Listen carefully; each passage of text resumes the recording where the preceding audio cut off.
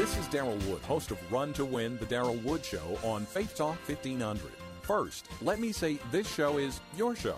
That's why no matter what I discuss or which guests I interview, your input is valued.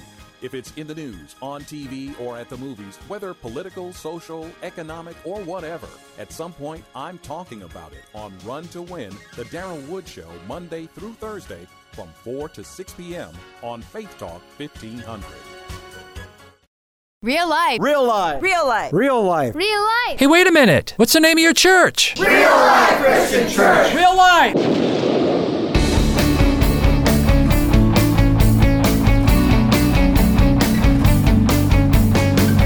Get real with another edition of Think About It. Real life messages from Pastor Dennis Rasper from Real Life Christian Church. And now, let's listen to the message from Pastor Rasper. Psalm 127. Let me read verse 1. Unless the Lord builds the house, its builders labor in vain. Unless the Lord watches over the city, the watchmen stand guard in vain. In both cases, in vain. Unless the Lord builds the house, the builders labor in vain. Unless the Lord watches over the city, the watchmen stand guard, what? In vain. So I looked up the dictionary, and I looked up those words, in vain. I looked at Webster's Collegiate Dictionary, and one definition was an excessively high opinion of yourself. And that's not good, but that's not what we're looking for this morning. So I looked at the next definition. Vain is having no real value or significance. Empty, and I like this word, hollow. Empty and hollow, having no real value or significance. Doing what you're doing with no purpose. And maybe the reason this psalm grabbed me is because it forces me to think about purpose. You look at the heading, it says of Solomon. Solomon is the human author, and what do we know about Solomon? There's so much we could say, but the main thing I want to remember about Solomon is he started off really good. He was, his father was David. He inherited this wonderful kingdom from his father David, and he had a great first half of his kingship, and then the second half went down the tubes. Because what Solomon did is he had all these political marriages to solidify his kingdom. And so he said, yeah, I'll marry your daughter to some prince or some king. Yeah, I'll marry your daughter. Yeah, and she can bring all of her concubines. And when it ended up, he had a harem. But what is it, 700 wives? And then they all brought their tribal gods and their national gods, their little idols, and said, oh, Solomon, baby, come worship my idol. Let me build a shrine for my idol. And down the tubes went the nation of Israel. So Solomon started off good and ended up really, really, really bad.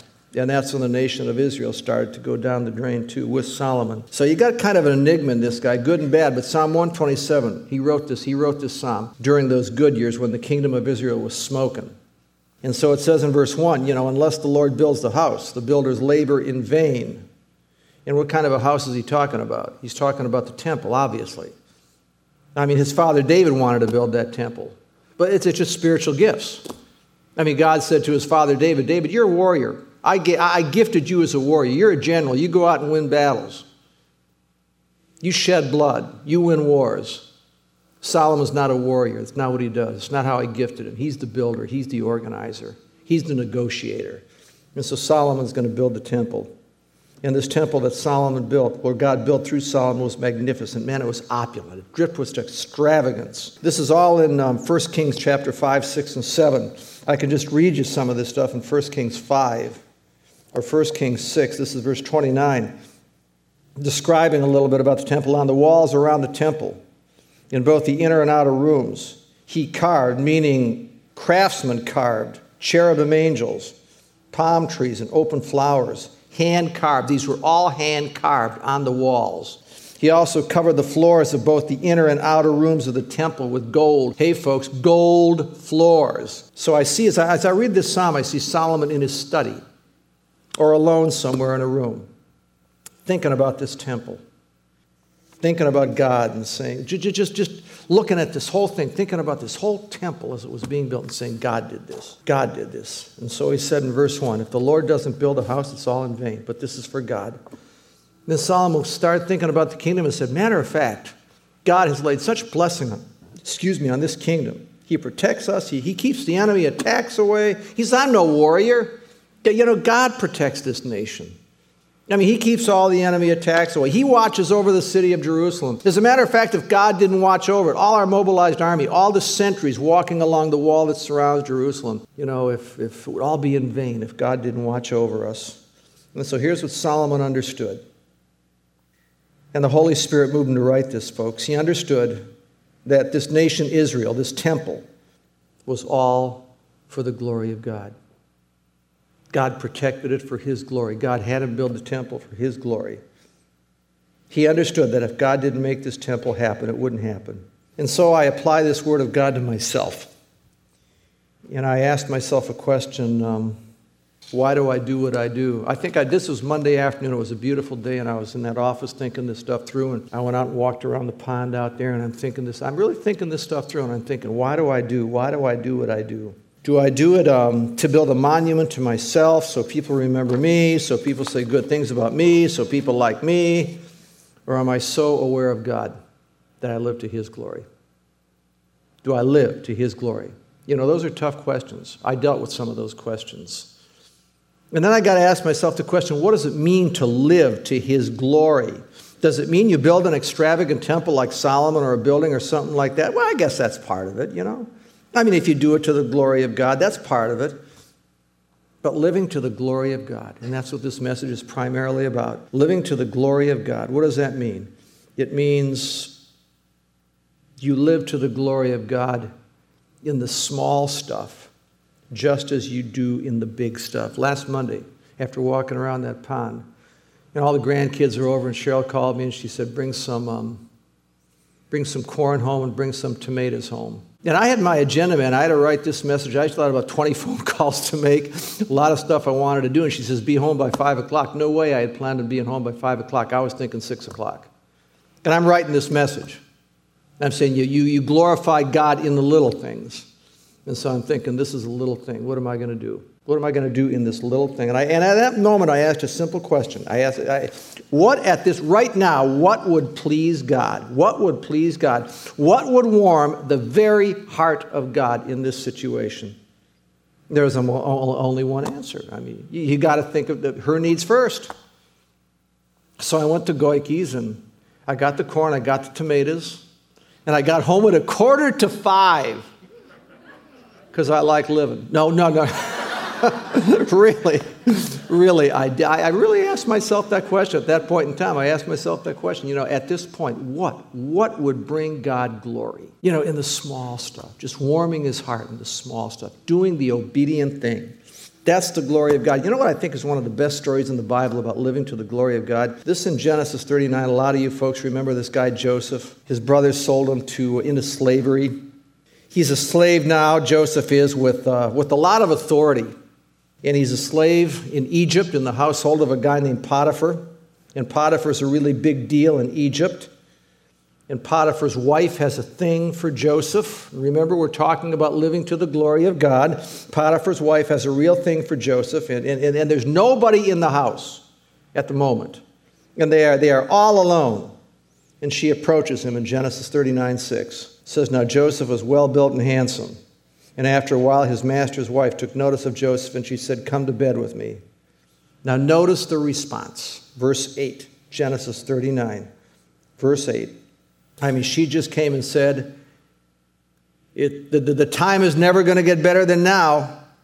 And he said in verse 8, the word says, but he refused. I love that, but he refused. I can imagine the emotional pressure on that man at that time. You guys can understand that. I can just imagine the pressure on Joseph at that moment. It says, but he refused. With me in charge, he told her, my master does not concern himself with anything in the house. Everything he owns, he's entrusted to my care. No one is greater in this house than me. My master has withheld nothing from me except you because you're his wife, and here it comes. How then could I do such a wicked thing and sin against God? Listen, folks, that's as good as building a temple. That's as good as building monuments and accomplishing great feats for the Lord. That is living to the glory of God, folks. That was a great feat, let me tell you. living to the glory of God is doing every single thing, thinking every single thought, desiring in your heart to please God because you know he gave you his very best, his own son. It's a response to that. It's knowing and believing everything you've ever accomplished, everything you have, every goal you've ever achieved is all from him. It's all a response to that. And here's something else, too, that motivates and drives me, and I'm sure this drove Joseph. You know and you believe that God is right there with you. Joseph knew God was right there with him. Because God's, the technical term is omnipresent or all present. Joseph knew that God saw everything he did. God sees everything you do. He knew everything. He knew every thought. He's right there. He sees. He knows. To know everything like that is called omniscience. God is omniscient. And so God is omnipresent. He's present with Joseph. He's omniscient. He sees. He knows. He knows everything that's going on. The great desire of Joseph's heart at that moment in time was to please God, or so that God would be pleased with his life. And that's living to the glory of God. And that's what Solomon, I believe that's what Solomon meant when he wrote in Psalm 121, 127, he's dwelling on all this stuff. Unless the Lord builds the house, the builders labor in vain. Unless the Lord watches over the city, the watchmen watch over the city in vain. Your purpose in life is to do everything to the glory of God. So then I had to ask myself another question. I asked myself, why do people without Christ do good things? Because it makes them feel good about themselves. And we want to feel good about ourselves. And they say, if there is a God, I did this good thing, and I'm scoring some points with God, and I'm earning my way to heaven. And they're really living in vain, aren't they? And see, what we got to do, that's what Solomon means. Unless the Lord builds the house, those who build it, unless it's to his glory, unless it's to warm the heart of God, to please God, folks, it is in vain. And the toughest thing in the world that you're ever going to have to do is confront people like that. This is tough. You got to pray about this. This is hard because when people don't know the Lord and you say your good deeds are not good deeds in the eyes of God, and I don't know how you're going to say that. I say it different ways, but you're attacking their very self-worth. And that's a really tough thing. But you have to address that issue. What you call righteousness is not righteousness before God unless you know and believe in Jesus Christ. And those are tough issues to address, but I'll tell you what, they'll never have eternal life unless you find a way to say it. So be so aware of glorifying God. You don't have to be a Jesus freak on the outside. And talk about him every other breath. But I tell you, be one on the inside. You got to think about God from your first waking thought to your last thought before you go to sleep, man. Study his word. Talk to him a lot. Think what the Father gave you in Christ. Think about Jesus willing to die for you. You got to think about these things. Don't let the gospel be just words. Consider that God himself, the second person of the Trinity, said yes to death for you, knowing what that would entail. I got to think about that. I honestly take time and stop to think about that. That the Son of God said yes to a human body, to life on this earth, and to the kind of death he died. Because that was my deepest need. And somehow that's got to demand a response from me. Be aware, discipline yourself, train yourself to ask. In response to that, Father, right now, because you're omniscient, you hear, you see, you know, you're present everywhere. Right now, at this minute, how can I best please you and warm your heart? Okay, here's something else as you read this. As you read 1 Kings 5, I didn't read every word. I just kind of flipped through 1 Kings 5 to 7, the whole description of this opulent temple. And you think about the planning of the temple, the organizing, getting material from all parts of the world, finding the best craftsmen for this enormous, enormous project. And then voila, it happens. It's done. The temple is done. You reach your goal. I believe, as Solomon sat back and he looked at everything that went into this whole thing, this whole project, this whole temple, he just kind of sat there and said, wow, God did this. Unless the Lord builds the temple, the builders labor in vain. I hear gratefulness in Solomon's voice in these words. I see tears. I almost see tears. Lord, look what you've allowed me to do as he achieved this goal. Lord, what a great God, what a great, good, loving God you are, see? So that forces us to think about our goals in life and what you've achieved. Look at your goals for just a minute and say, thank you, Lord. Solomon's saying thank you. Look at the goals you have achieved in your life, things you have really sacrificed and worked for, and learn to say thank you, Lord. It doesn't have to be a temple or a building. I mean, maybe your goal was to exercise, lay off ice cream, lose some 20 pounds or something like that, and you did it. Maybe it was to love this person despite himself or herself, and you were able to do it. That's a goal in life, and you achieved that goal. And God is so pleased when you accomplish something like that, and He hears it from your lips, but more important, from your heart. Thank you, Lord. Look at the goals. Look at the goals, and first of all, say, thank you, Lord, for the dream. I want to do this with my life. And first of all, He put the dream in your heart, right? Isn't that from God? The dream like that is from God. Second thing He gave you was the resources. Where'd all this come from to accomplish it?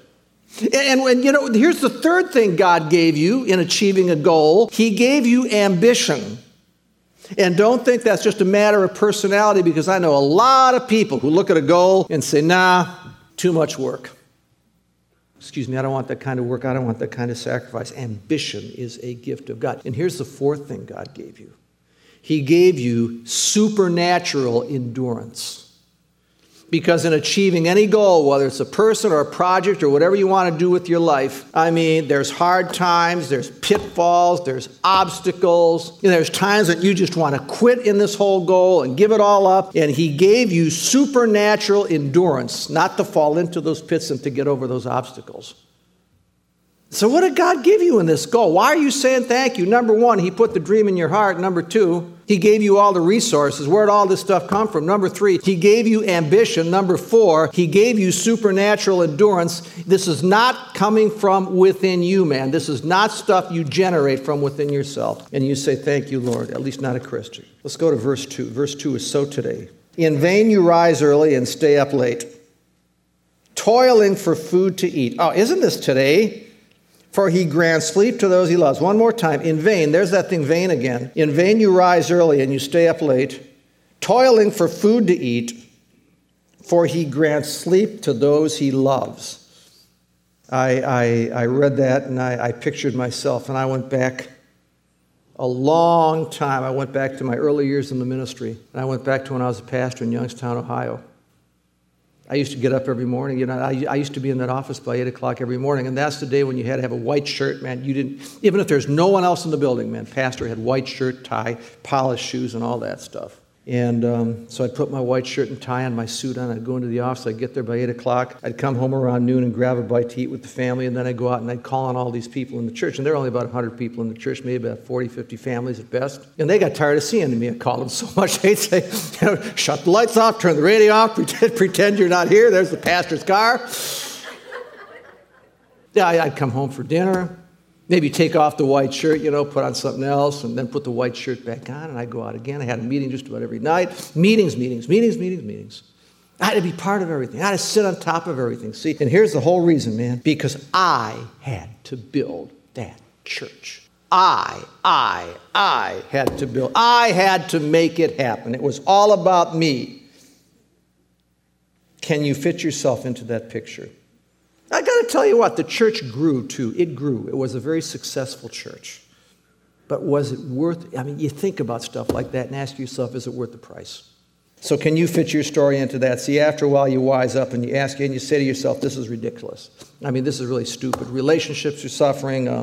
My relationship to God is suffering. I have no personal time. I race through life. And so if you have a godly biblical mind, you start saying, okay, what does God say? There comes a point where you say, what does God say? And you start looking at the Word of God, and you start living biblically, and you discover God's priorities. God's priorities, number one, Him.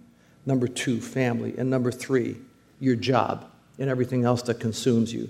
Let me say that again. Number one, God. Number two, your family. Number three, everything else that consumes you, and that includes your job. And so you start to live those priorities. You start to make some difficult changes in your life. And you know what happens? You feel better. Your relationships get better. And here's something else, man. You get as much done when you do it God's way. And you discover, and this is a hard lesson to learn. Man, do I need to, this is a lesson I always need to relearn.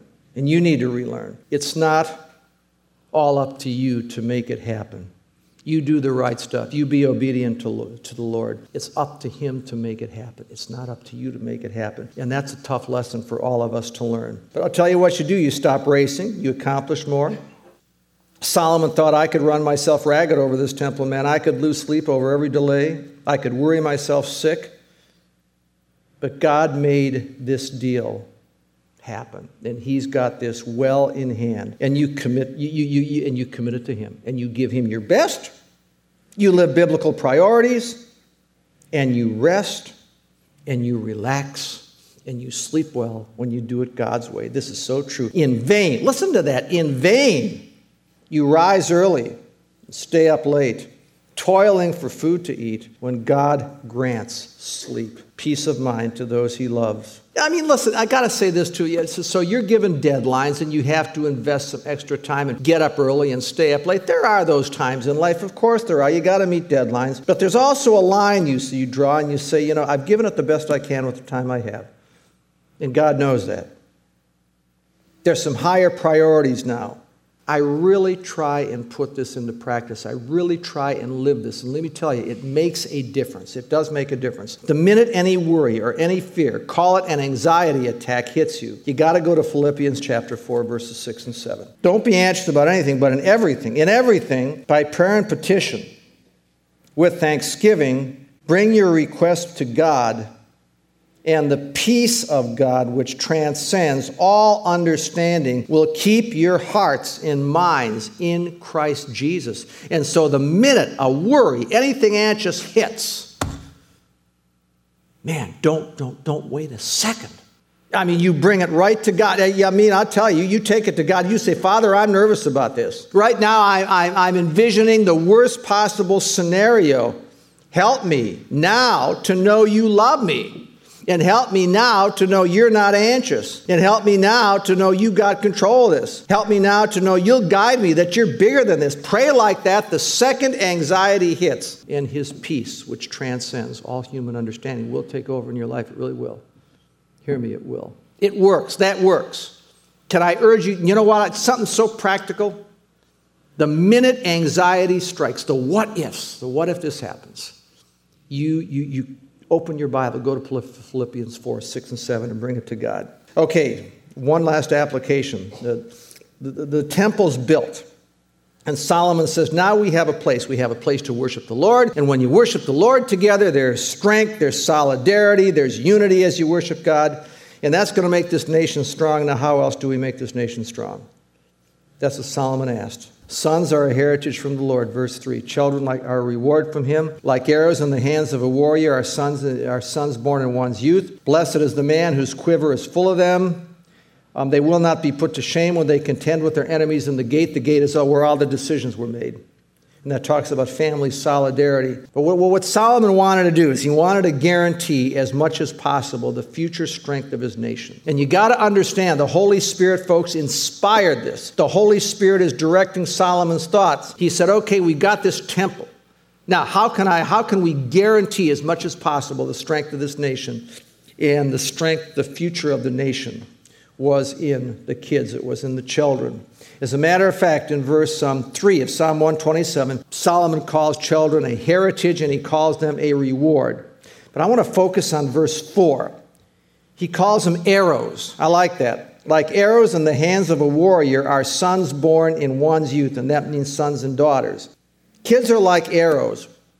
I have an excellent commentary on the Psalms. It's in 2 big fat books, but this commentary on the Psalms is like reading a novel. It's by a guy named John Phillips, and he has such insight into the Old Testament, insight into these Psalms. It's readable, it's excellent. And I learned something about arrows. This enlightened me. He said arrows had to be fashioned meticulously because on an arrow you had to have a balance between the tip and the shaft. And a craftsman some people would buy their arrows from craftsmen. And it took time to make a good arrow that you could shoot and hit a target, okay?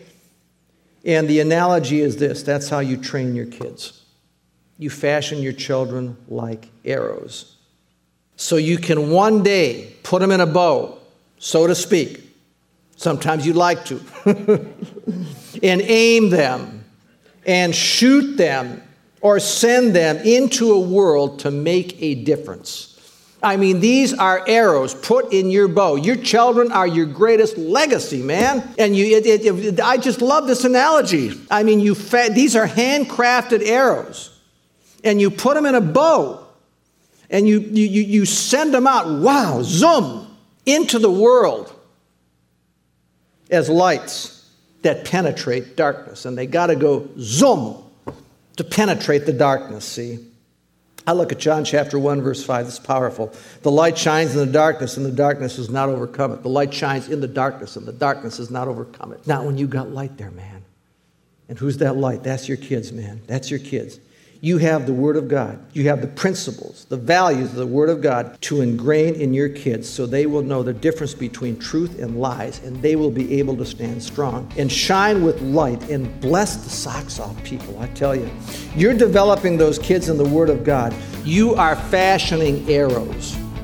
Think About It is sponsored by Real Life Christian Church. Real Life Christian Church meets in Endeavor Middle School, 22505 26 Mile Road, just west of North Avenue in Ray, Michigan. Sunday service starts at 10 a.m.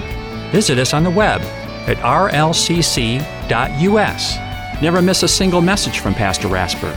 Just go to faithtalk1500.com and download the Real Life Podcast. And until next week, may God's Word do a work in you. Real Life Christian Church. Get real.